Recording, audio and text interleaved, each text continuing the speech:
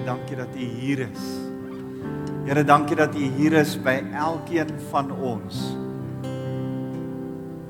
Dankie Here dat U ons blindheid wegneem en dat ons dit sien en ervaar vandag, dat U Heilige Gees, wat binne in ons bly, by elkeen van ons is. Here, dankie dat U nou mense aanraak. Here, dankie dat U mense ontmoet. Ons loof U naam, Jesus. Dankie, Here. Dankie, Jesus. En daar waar jy is, sê net vir die Here, Here, dankie dat ek net nou my hart kon oopstel en nou net weer vir U kan sê, U is by my. Ek loof U naam, Here. Dankie, Jesus. Amen. Julle kan gerus julle sitplekke inneem, baie dankie. Kom ons bly so in aanbidding. Dankie span, waardeer julle.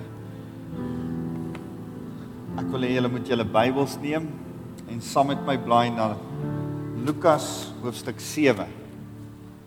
Lukas hoofstuk 7 vanaf vers 36. En ek wil vandag met julle praat oor respek. En as ek dink aan die woord respek, want ek besef dat ons is besig om te praat oor familielewe saam, en as ons praat oor families, dan is dit nodig om te praat dat ouers vir hulle kinders sal respek hê, maar dat hulle nie die respek net sal afdwing nie, dat die respek verdien sal word deur die liefde wat die ouers vir hulle kinders het. Maar dat kinders verseker ook vir hulle ouers respek sal hê. En of dit nou klein kindertjies is, en of dit nou groot mense is, wat kinders is van ouer mense, dan moet hulle steeds respek hê. Nou, as ek dink aan respek, dan dink ek aan 'n paar goed, soos dat jy byvoorbeeld jou hoed afhaal in 'n vertrek.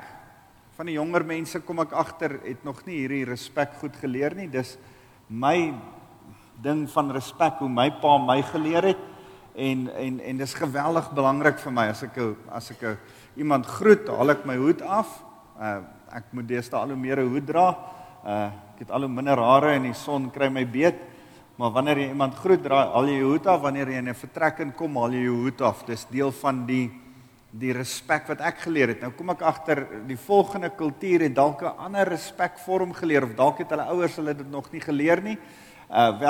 Hierdie is die geleentheid waar ek jou dit dan nou gaan leer, en vir van die jonger manne ook sê, mens dra nie 'n hoed onder dak nie. Manne, vrouens, julle is anderste. Dis anders vir julle, maar manne, dis ongelukkig so, dis deel van ons kultuur, dis deel van hoe ons groot geword het, en hoe ons help om julle weer groot te maak. Goed, daar's ander goed, deel van ons kultuur is, dat as ons by 'n vertrek instap, dan laat ons vrou eerste instap. En uit respek vir 'n dame laat jy haar eerste instap. Nou dis vir my so interessant dat my swart broers sê, julle kan nie dit doen nie. Julle moet eerste ingaan en gaan sien of daar nie gevaar is nie. Jy laat nie jou vrou eerste in die moeilikheid instap nie. So ek's nou al so bietjie twyfelrig oor daai ene. Partykeer stap ek as prins voor my vrou in, om te gaan kyk of alles reg is, of in 'n moeilike situasie, of as daar 'n saal vol mense is, en ons moet deur 'n deur stap, dan laat ek haar nie eerste instap nie. Ek's partykeer maar ongeskik met daai een, en stap eerste in om my vrou te beskerm. Die Zulu kultuur het so bietjie afgesmeer, en ek dink ten goeie. Daar's 'n paar goed wat ek dink verlore is. Daar was tye wat jy stil gestaan het, en half op aandag gestaan het as daar 'n begrafnisstoet verbygery het. Wie kan dit nog onthou? Vandag gebeur dit nie meer nie, alles gaan net aan. As daar iemand is wat getrou het, het ek onthou, het jy getoeter as jy die bruidskar sien. Eintlik uit saam feesvier en uit respek uit. Kan julle nog sulke respek goed onthou? Wie kan vir my nog so 1 of 2 voorbeelde gee? Dalk hierdie ding van die hoed wat my so geweldig irriteer, het jy ook so 'n respek-irritasie wat jy graag, dis jou geleentheid vandag, jy kan hardop in die kerk sê wat jy al lankal wou gesê het. Is daar iets wat jy, 'n respek ding wat jy aan dink? John?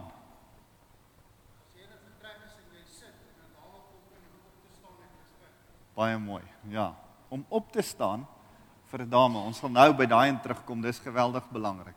Yes.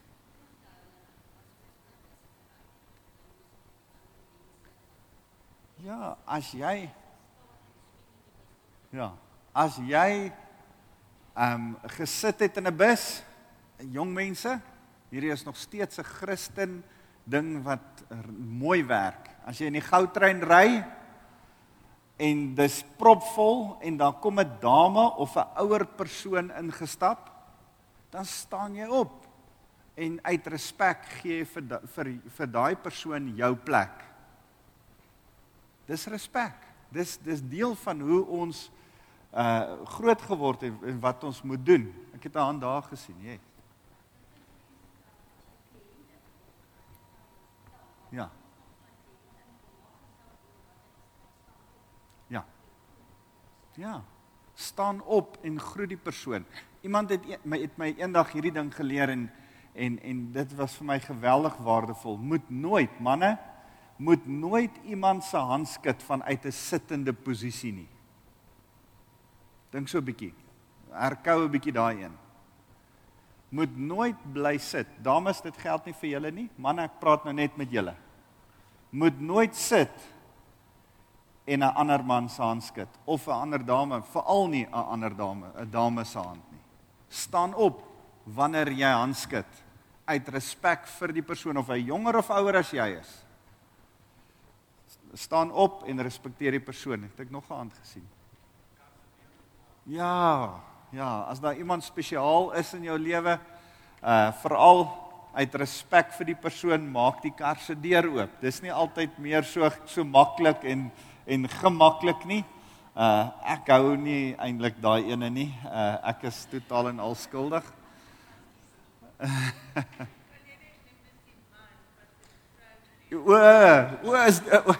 Alida sê, ons moet net sê, dis die man wat vir die vrou die deur oopmaak. Ek sien nie nou vir Dot hier nie, moet dit nie te hard sê nie. Goed, nog een.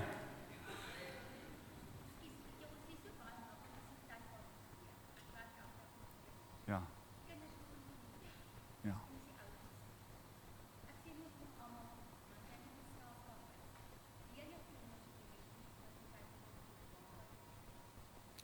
Uit respek uit, groet mense. Wees vriendelik en groet mense. Dis nog steeds deel. Ek het nou met my fietsry in die oggende vroeg, het ek besluit, mense sien nie so baie mense so 5:00 die oggend op straat nie, maar ek groet almal op straat. En vandat ek dit begin doen het, is my fietsry vir my lekkerder. Ek weet nie of dit vir hulle lekkerder is nie, maar dit is vir my beter. Ek groet almal wat ek sien as ek fietsry. Daar agter was 'n hand. Ja. Dis deel van ons respek. Weereens die Zulu of die swart kultuur is anderste. Jy moenie 'n ou in die oë kyk nie. Kyk iemand in die oë. Een van die ander interessante dinge wat ek geleer het is van die swart pastore. Ek het 'n pastors fraternal gehad wat in my kantoor op 'n stadium bymekaar gekom het en as ek daar aankom, dan sit al die pastore. En dan dink ek, ja, hulle is ongeskik. Mens nooi iemand om te sit. Dis ons kultuur, nee. Jy sal rond staan en wanneer jy gereed is, dan sal ek vir jou sê, hoorie, sit gerus, kry vir jou sitplek. En in hulle kultuur werk dit nie so nie. Om te wys dat hulle gemaklik is in my huis of in my kantoor of in my teenwoordigheid en uit respek uit vir my gaan sit hulle. En wat nog snaakser is, hulle gaan sit laer as wat ek sit. So, dan lê hulle so op hulle 7de rugwervel, dan wil my Afrikaner bloed sê, sit regop man. En dan kom ek agter, uit respek vir my, lê hy so 'n bietjie laer.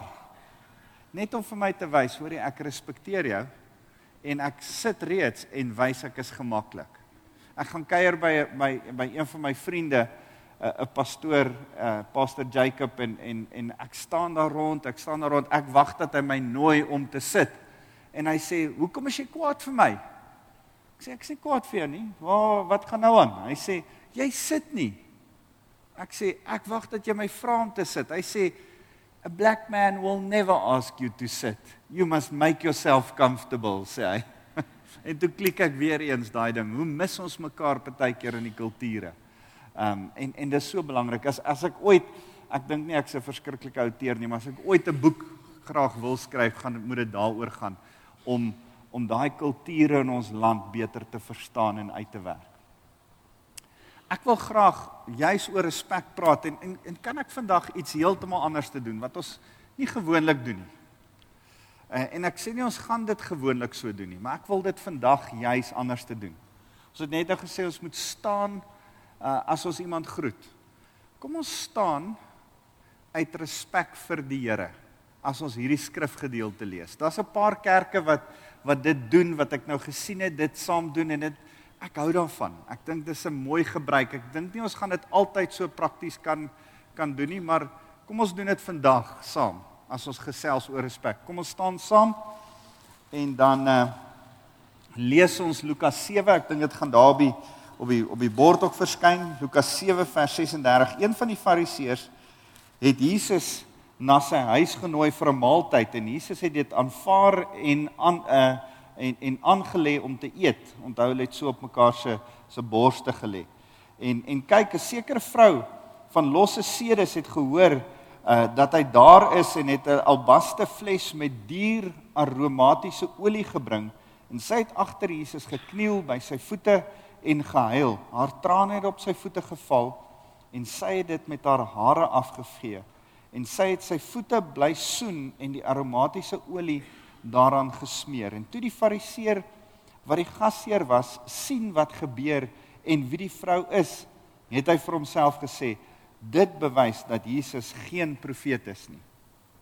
As God hom werklik gestuur het, sou hy geweet het watter soort vrou hom aanraak. Sy is 'n sondaar. En Jesus het toe gereageer en vir Simon geantwoord, Simon, het hy vir die fariseer gesê, ek het iets om vir jou te sê. Reg meneer, het Simon geantwoord, sê maar. En Jesus vertel hom toe die volgende verhaal. 'n man het 2 mense geld geleen, R500 vir die een en 50 vir die ander, maar nie een van die 2 kon hom terugbetaal nie. En hy het dus maar al 2 oorgesien en hulle skuld afgeskryf. Wie dink jy het hom daarna die meeste liefde bewys? Wie was die meeste dankbaar? En Simon het geantwoord, ek veronderstel die een vir wie hy die meeste skuld afgeskryf het. Dis reg, het Jesus gesê. Hy het toe na die vrou gedraai en vir Simon gesê, kyk na hierdie vrou, toe ek jou in jou huis aangekom het jy my nie water aangebied om die stof van my voete af te was nie, maar sy het hulle met haar trane gewas en met haar hare afgedroog. Jy het my nie met 'n soen verwelkom nie, maar sy het my voete weer en weer gesoen, vandat ek hier ingekom het. Jy het my nie my kop met gewone olyfolie gesalf nie, maar sy het my voete met kosbare olie gesalf. Ek sê vir jou, haar sondes, en dis baie, is vergewe. Omdat sy baie liefde aan my bewys het. Maar iemand wie min sondes vergewe is, betoon maar min liefde. Toe sê Jesus vir die vrou, jou sondes is vergewe. En nou die verbasendste ding van alles. Dan sê hy, die man aan die tafel sê toe vir mekaar, wie dink hierdie man is hy om rond te gaan en sondes te vergewe? En Jesus sê vir die vrou, jou geloof het jou gered, gaan in vrede. Sy ontvang haar redding as gevolg van haar bewys van respek. Here, dankie vir die woord.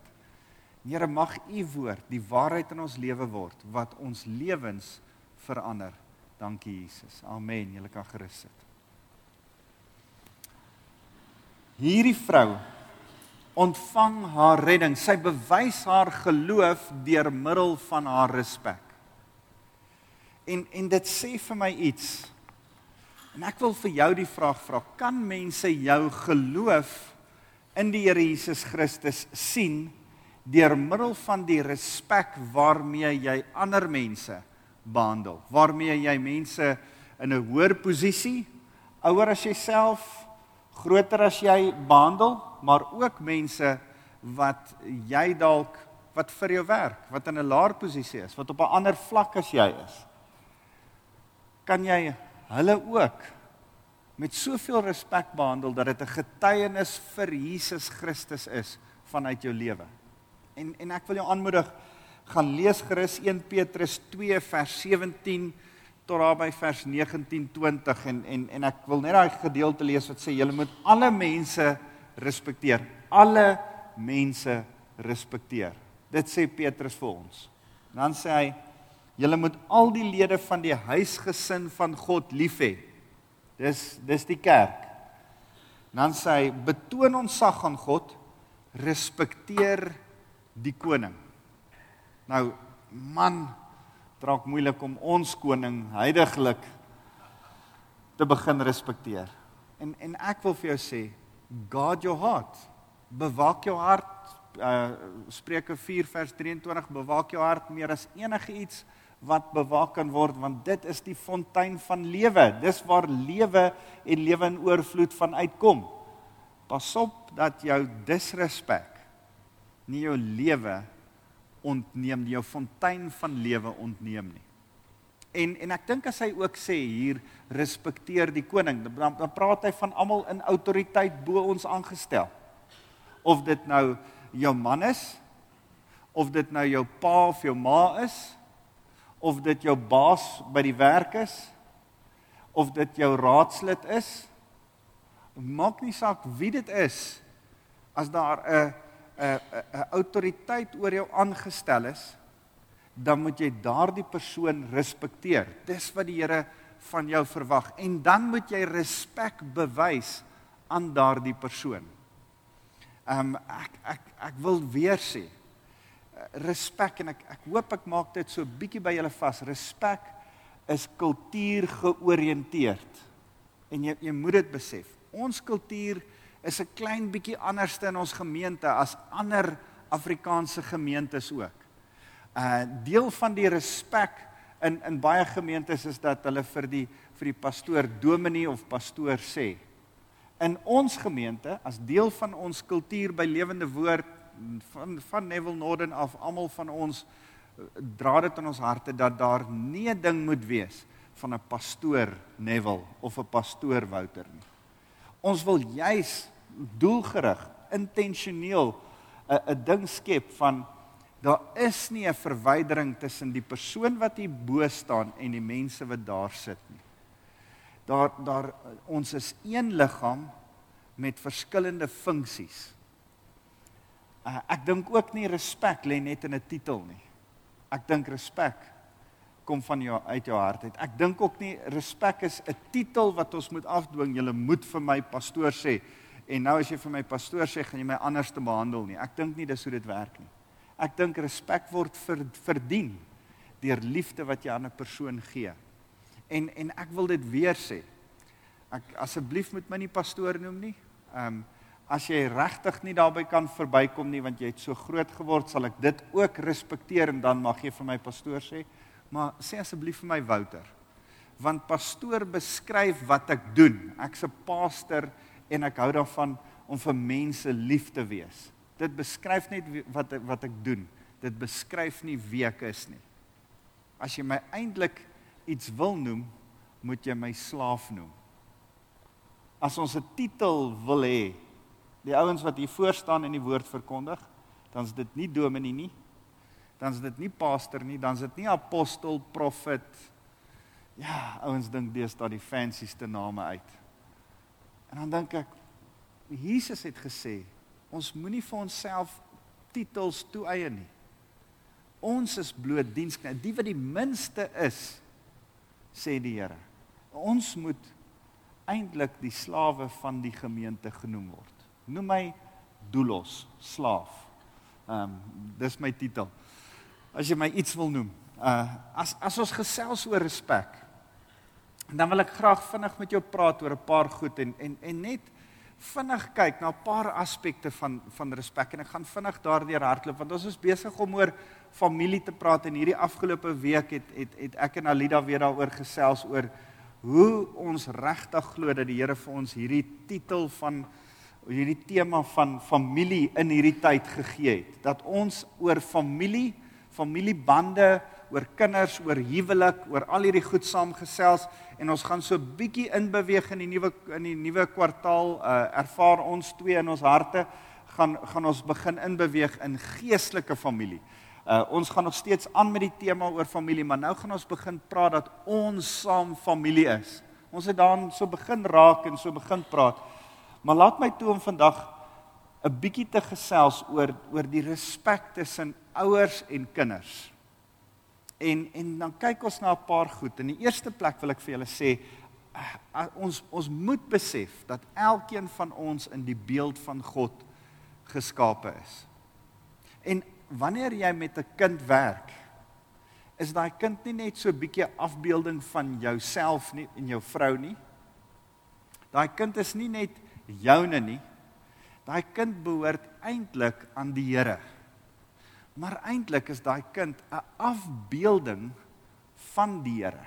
En daarom is jy veronderstel om daai kind met absolute respek te behandel. Jy moet die kind respekteer in die grootmaakproses, in die manier hoe jy met hom praat en die manier wat jy daai kind in sy hele lewe gaan behandel. En dan, kinders, veral ook so met julle ouers. Romeine 13 vers 1 sê dat alle autoriteit van die Here afkom. Die Here het vir jou die ouers gegee wat jy het. Het jy dit geweet? Het jy dit geweet, meneer? Die Here het die ouers, julle twee manne wat daar sit, die Here het julle ma en pa vir julle gegee. Die Here gee jou ouers vir jou. Maak nie saak, as jy nog jou ouers het, my pa is baie siek op die oomblik, en ek is net so bewus hierdie week daarvan, dat ek net weet, dat die Here my pa en my ma vir my gegee het. Wat 'n voorreg. En Efesiërs 5 vers 1 tot 2 sê dit so mooi, dat ons in God se beeld geskape is, en dat ons mense moet lief hê, en moet respekteer, omdat ons in die Here se beeld geskape het. Liefde en respek gaan vir my hand aan hand. As jy regtig lief is vir mense, gaan jy hom respekteer. As jy hom respekteer, wys jy liefde. So, onthou dit, ek het dit so baie keer al hier gesê, maar ek wil dit weer sê, een van die goed wat vir my besonders is, en wat ek mee groot geword het, ek noem my pa, nie jy en jou, nooit nie. Ek sal praat van pa, en pa se huis, en pa se kar, ek sal nie sê jou kar nie. Ek sal nie sê, sal pa asseblief vir my jou kar gee nie. Ek sê, sal pa asseblief pa se kar vir my gee. Net uit respek. Ek weet dis 'n omslommernis, ek weet dis 'n lang, ek weet nie of dit heeltemal korrekte Afrikaans is nie, maar dis vir my, hoe ek groot geword het, uit 'n absolute respek. En ek gebruik daai ook, en ek trek dit in. Hierdie week was daar nogal 'n debat op Facebook, oor die hele ding oor God se name. Ons hoef nie God se name in Hebreëus en Grieks te ken nie. Prys die Here, jy mag sy Afrikaanse naam ken en hom net daarin aanbid.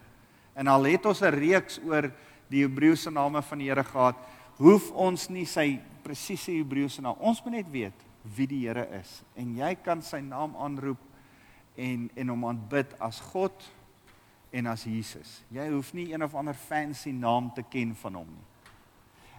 Ek dink ook, jy moet net besef, dat jy hom moet respekteer, omdat hy God is. En daarom, wanneer ek met die Here praat ek nie met hom as God nie, ek verwys na hom as God, maar wanneer ek met hom praat, dan praat ek met hom as die Here. Dis sy titel, dis soos pa. Ek sal nooit by my pa staan en sê, ou Hendrik, of Hendrik van der Merwe, wat maak jy? Ek sal dit net nie doen nie. Maar uit absolute ontzag bly by sy titel. En net so met die Here. En daarom wil ek jou aanmoedig, doen dit. Die tweede ding, dink ek, as ons oor respek praat is, hoe praat jy met mense? As jy, veral wanneer jy verskil met mense, en dis heeltemal alright om te weet, dat jy mag verskil met mense. Dis Christelik om te kan verskil met mense. Dis hoe jy met hulle verskil, of jy jou respek en liefde wys of nie.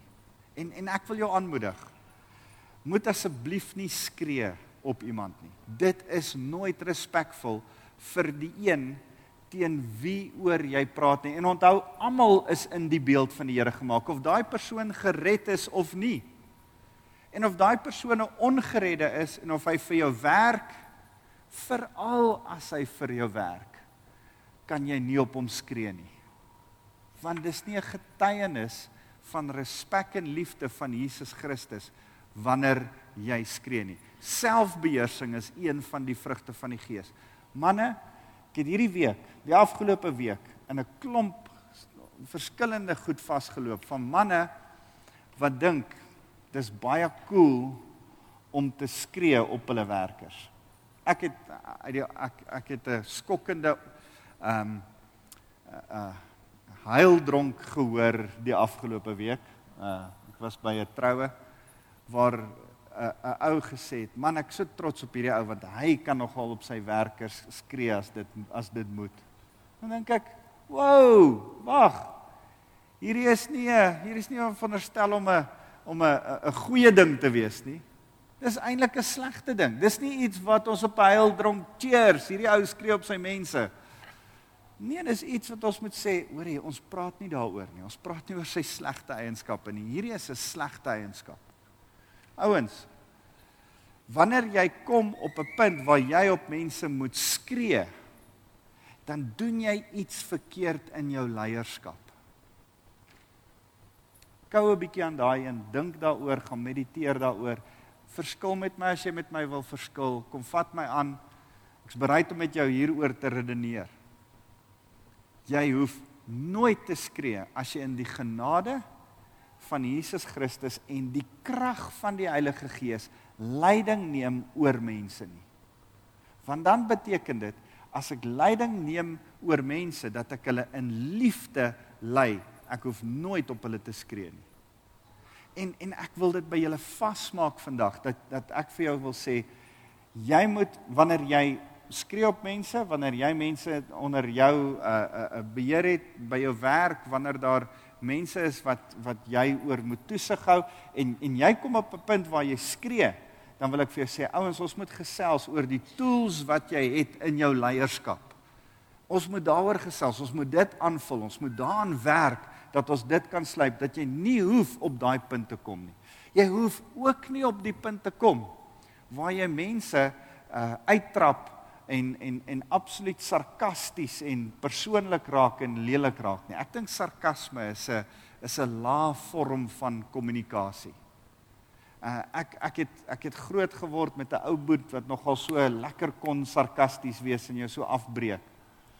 En toe ek het die skill geleer hoe om dit te doen. As 'n ou 'n ding sê, dan chirp jy hom terug en dan is jy sarkasties. En toe ek my vrou ontmoet, toe sê my vrou vir my, hoor, hierdie ding is glad nie cool nie. Hierdie manier hoe jy kommunikeer en ander mense afbreek as hulle iets sê, is glad nie 'n goeie waarde in jou lewe nie.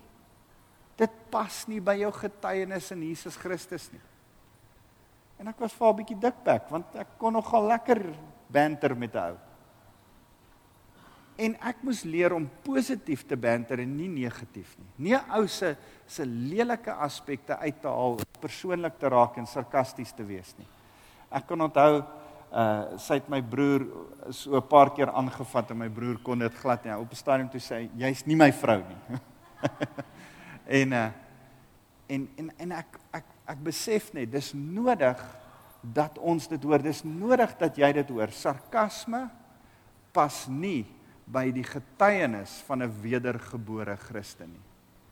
Vuil grappe pas nie by die getuienis van 'n wedergebore Christen nie. Efesiërs 4 vers 29 sê, laat daar goeie dinge uit jou mond uitkom.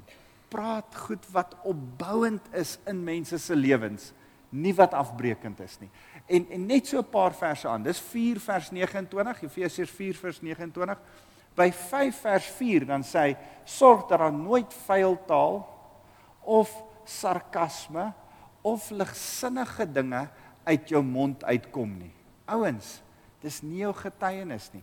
Uit respek vir mense moet hulle nie afbreek nie. Uit respek vir die huwelik moet sekere grappe eerder nie vertel nie, al dink jy dis 'n baie cool grap. Uit respek vir vrouens moenie afbreekend oor vrouens praat nie. Uit respek uit, kyk, sif jou grappe. Ek het 'n vriende wat by ons kom kuier, dan wil hierdie pel van my, hy's 'n regte grapkas, en dan wil hy altyd grappe vertel, dan sê sy vrou, wow, daai grap kan jy nie hier vertel nie, want sy rank hulle, sy sit hulle 9 tot 10, 1 tot 10, dan sê sy, hoorie, daai grap is 'n grap 8, jy kan hom nie hier vertel nie, hier vertel ons grappe 5, 6, 7, dan dink ek, sjoe, ek is bly, ek het nie sulke grappe, wat daar nie 10 is nie, maar ek het nie baie grappies nie, so, maar wanneer jy hierdie humorsin het, mag jy ook vir die Here sê, Here, mag ek my humorsin aan U onderwerp, en mag ek sorg dat dit ook geheilig word voor U. Die derde ding, om die beste van ander mense te glo, vertrou mense eerder van die staanspoor af, gee hulle die benefit van die bout, gee hulle daai benefit of the doubt, maak seker dat jy eerder van die staanspoor af sê, luister, ek glo in mense, ek hou van hierdie persoon, ek het besluit, ek is van die aard van my persoonlikheid af 'n negatiewe persoon, en ek het 'n wilsbesluit gemaak om dit om te draai en vir die Here te sê, Here, ek gaan 'n positiewe persoon wees en nie negatief nie. Ek gaan sien dat die glas half vol is, nie half leeg nie. As ek myself weer kan kry, dan sal ek so sê, dit gaan sleg in ons land, ek's net so. So ek moet die heeltyd vra, Heilige Gees, hou my positief. Heilige Gees, laat my sien dat die glas half vol is, nie half leeg nie. En ek het geleer om te sê, Here, as ek mense sien, wil ek eerste van hulle hou. Nie eerste, ek wonder, ek hou nie baie van hierdie ou nie, hy moet my eers impress voordat ek van hom hou. Nee, dis die verkeerde kant om. Mag jy eerste van almal hou, en dan sien wat gebeur. En as hy nog 'n bietjie teleurstel, mag die genade van Jesus Christus deel van jou lewe wees, om nog meer van hulle, in hulle tweede en 'n derde en 'n vierde kans te gee, om van hulle nog steeds van hulle te bly hou. So, glo die beste in ander. Die vierde ding, moenie mekaar onderbreek in gesprekke nie. Ons het so 'n bietjie in die aanddiens daaroor gepraat in ons kommunikasie manier, dat wanneer iemand 'n onderwerp op die tafel sit, en ons begin oor 'n sekere ding gesels, en ons gesels, en ek begin gesels oor my hond. Man, ek het nou 'n cute, oulike worshondjie gekry, en die ding het onder my vel ingekry, maar wanneer ek oor my hond gesels, en ek het die onderwerp op die tafel gesit, dan kom jy nie, dan sê jy, en jy luister na so 3 woorde, en sê, ja, maar laat ek jou vertel van my hond, en gaat jy aan, en dan wag dat die persoon wat die gesprek begin het, eers klaarmaak met sy onderwerp, voordat jy jou onderwerp hier indruk. Dis goeie maniere. En ons het gepraat oor daai goeie maniere in kommunikasie, in die aanddiens, en ek wil vir jou sê, dis deel van respek. Moenie 'n ou onderbreek of domineer in 'n gesprek nie. Party mense, ek het so gelag, daar's triks wat so ruk terug, ek dink dis al so 'n bietjie oudtyds, maar daar was triks oor hoe om 'n ander ou te domineer as jy met hom gesels. As jy sê, jou hand vir hom gee, dan vat jy sy hand, jy druk hom verskriklik hard en jy draai hom. Het jy dit al, die ouens wat jou so in 'n stoei geveg het met, dit irriteer my. So al wat ek doen is, ek sal jou, kom, stoei klaar, hier's my hand. Ek sê jou stewige handdruk gee, maar ek gaan jou nie 'n paphandjie gee nie, maar ek gaan jou ook nie stoei nie. Ek's nie in 'n stoei geveg met jou nie. En ek hoef myself nie aan jou te bewys nie. My handdruk is nie wie ek is nie. Hallo? My naby jou staan, my personal bubble is nogal groot. Ek het so 'n vriend wat verskriklik lank is. Hy wil so naby jou staan en so by jou praat. En as ek die hele tyd so, as ek weer sien, dan staan ek deur agter. En ouens, moenie domineer nie. Domineer. Ou Tannie Gerda Lightkeep het altyd vir ons hierdie ding geleer. Sy sê domination, intimidation and manipulation makes you dim. Domination, intimidation and manipulation makes you dim. En mense wat gedomineer word, geïntimideer word en gemanipuleer word, is so 'n bietjie dim. Moenie toelaat dat dit met jou gedoen word nie, en moet jy dit ook nie met mense doen nie. En dan, en die 5de ding, luister en stel belang in mense, wees gehoorsaam. Kinders, luister vir jou ouers. Ouers, luister vir jou kinders, stel belang. Wees ten volle daar in hulle gesprekke. Wanneer jou kinders jou iets vertel, en dit maak nie sin en hulle deel te veel detail en hulle is hier en daar, dis deel van 'n kommunikasieproses wat jy hulle leer.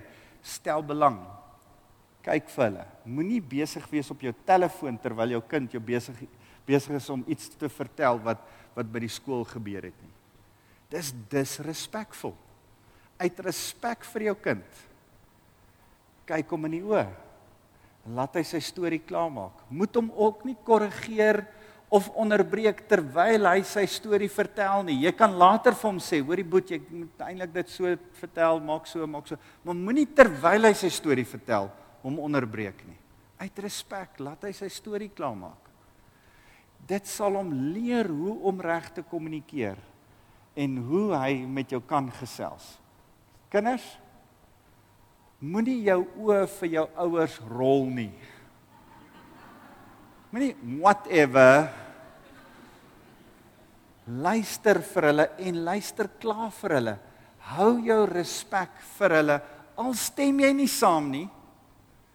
Maar wanneer jy in hulle huis bly en die kos eet wat pa vir jou koop, dan moet jy gehoorsaam wees ook.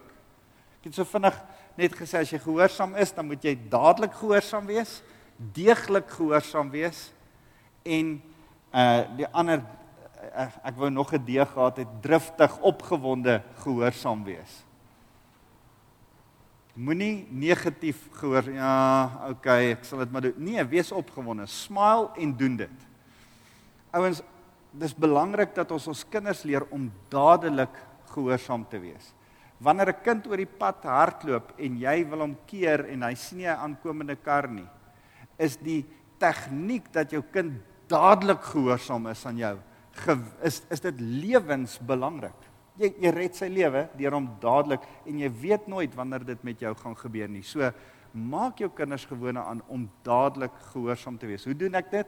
Deur nie uit te stel nie. As jy dit weer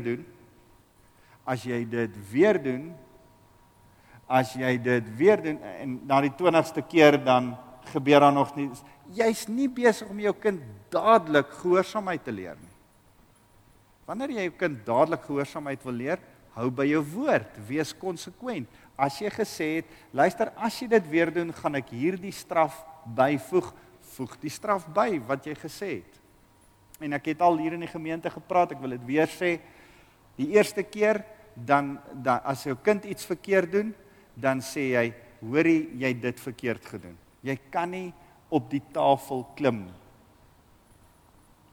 Ek het dit nie geweet nie. Jy stel dan 'n sekere boundary, 'n sekere grens in jou kind se lewe. Vir die eerste keer hoor hy dit. Die tweede keer wanneer hy dit doen, dan stel jy saam met die grens, kondig jy 'n straf aan.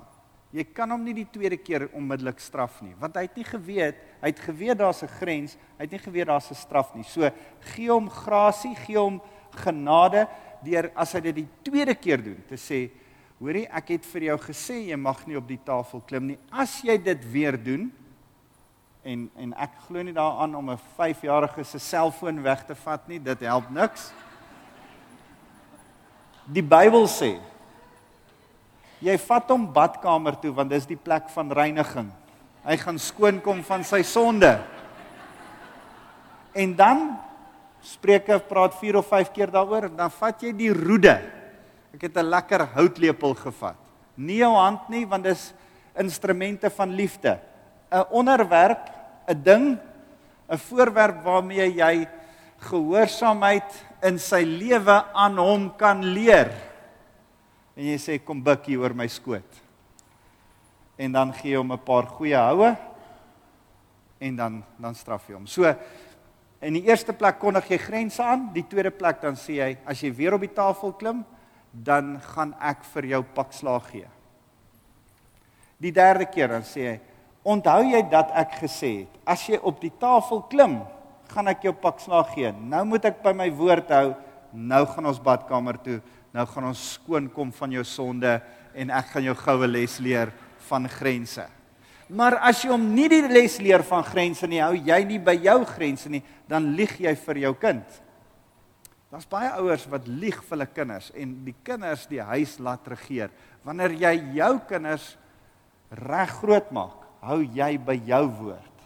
En jy hou jou woord gestand. As jy hulle beloof het, hierdie grens het 'n straf by, ek gaan jou seën met 'n straf. Die enigste keer, wanneer 'n blessing, 'n straf 'n blessing is wanneer dit 'n lewe red. Dink so 'n bietjie mooi daaraan, Hebreërs 12. As jy, die Bybel sê, as jy 'n kind straf met die roede, red jy sy lewe. Hoekom? Jy kan enige een sien wat al gevaarlike goed gedoen het en 'n ouer waarsku hom en sê, ek wil nie hê jy moet dit doen nie. As hy weet dat sy ouers sy woord gaan hou, en nie gaan, ja, ek gaan jou slaan, dan gaan daai kind onmiddellik optree en luister. Gehoorsaamheid, ouens, is geweldig belangrik, is deel van ons respek. En dan wil ek vinnig net, ek dink ons moet vriendelik wees, ons het net gehoor, groet mense, sê asseblief en dankie. Partykeer raak ek so besig om te, in 'n personeelvergadering, dan kan ek nogal sê, hoor julle moet dit doen, en doen jy dit, en maak jy so, en dan vergeet ek om asseblief te vra. En dis net 'n klein woordjie, maar dis nog steeds noodsaaklik om asseblief by 'n opdrag te sit. Al is dit 'n opdrag, en al word die ander persoon betaal om dit te doen, vra nog steeds asseblief.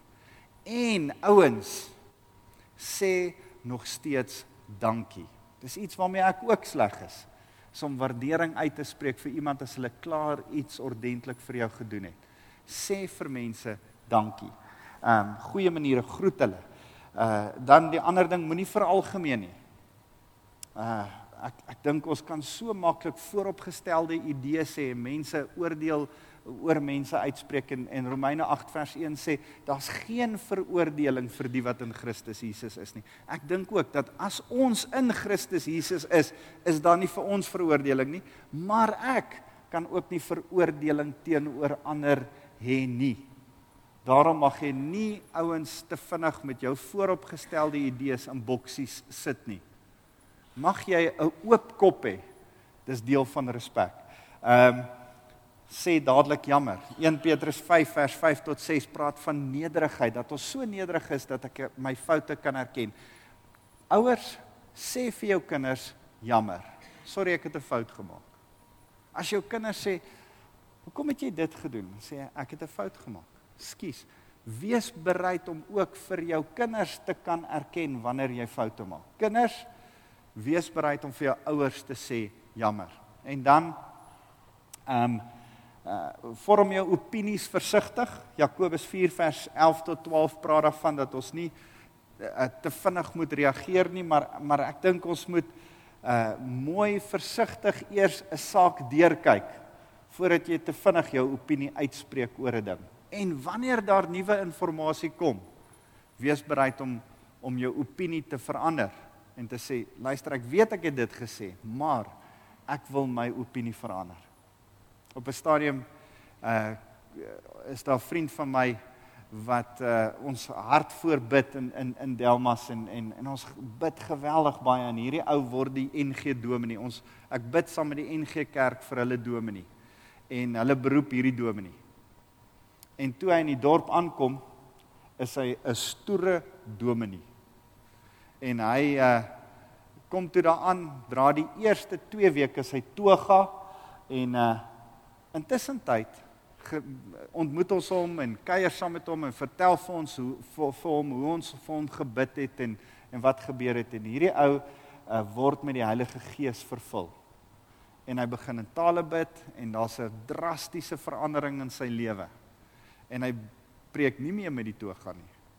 En sy hele opinie verander. En op 'n stadium konfronteer een van die besigheidsmanne. Hy sê, hierdie ou het gesê, hy gaan hierdie klomp wat in tale bid en charismaties is, gaan hy vasvat in die NG Kerk.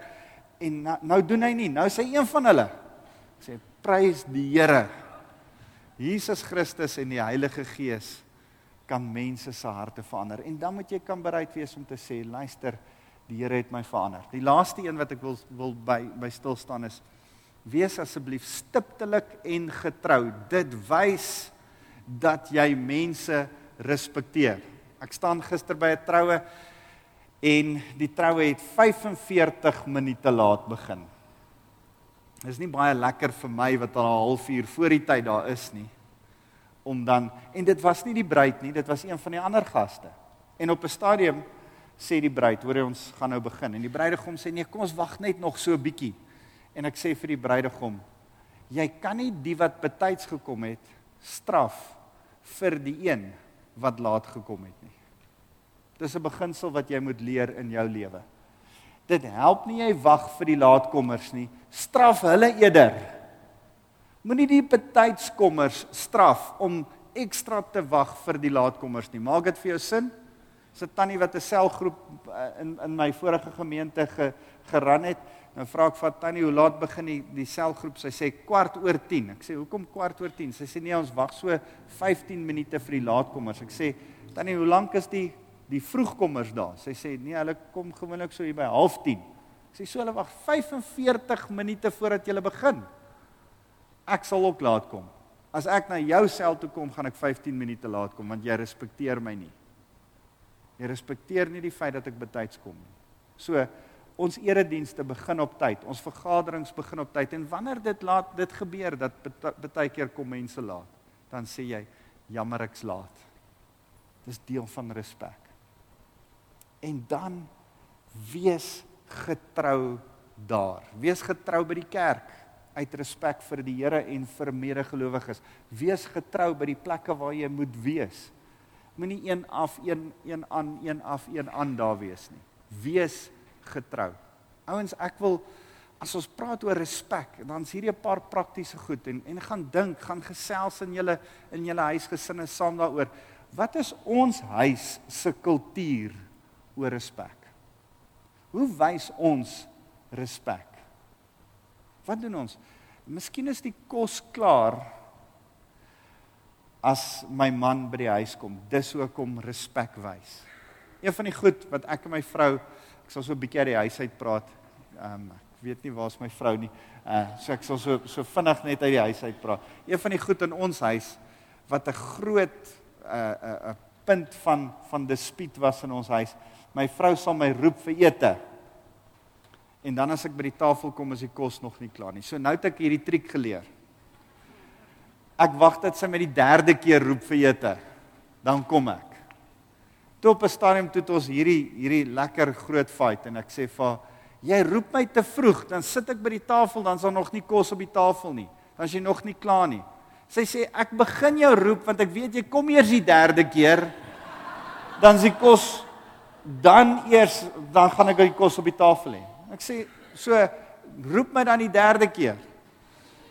So, ons het hierdie ding, en toe het ons oudste met die plan gekom. Sy sal die hele situasie opsom, en wanneer sy my roep, dan moet ek dadelik kom.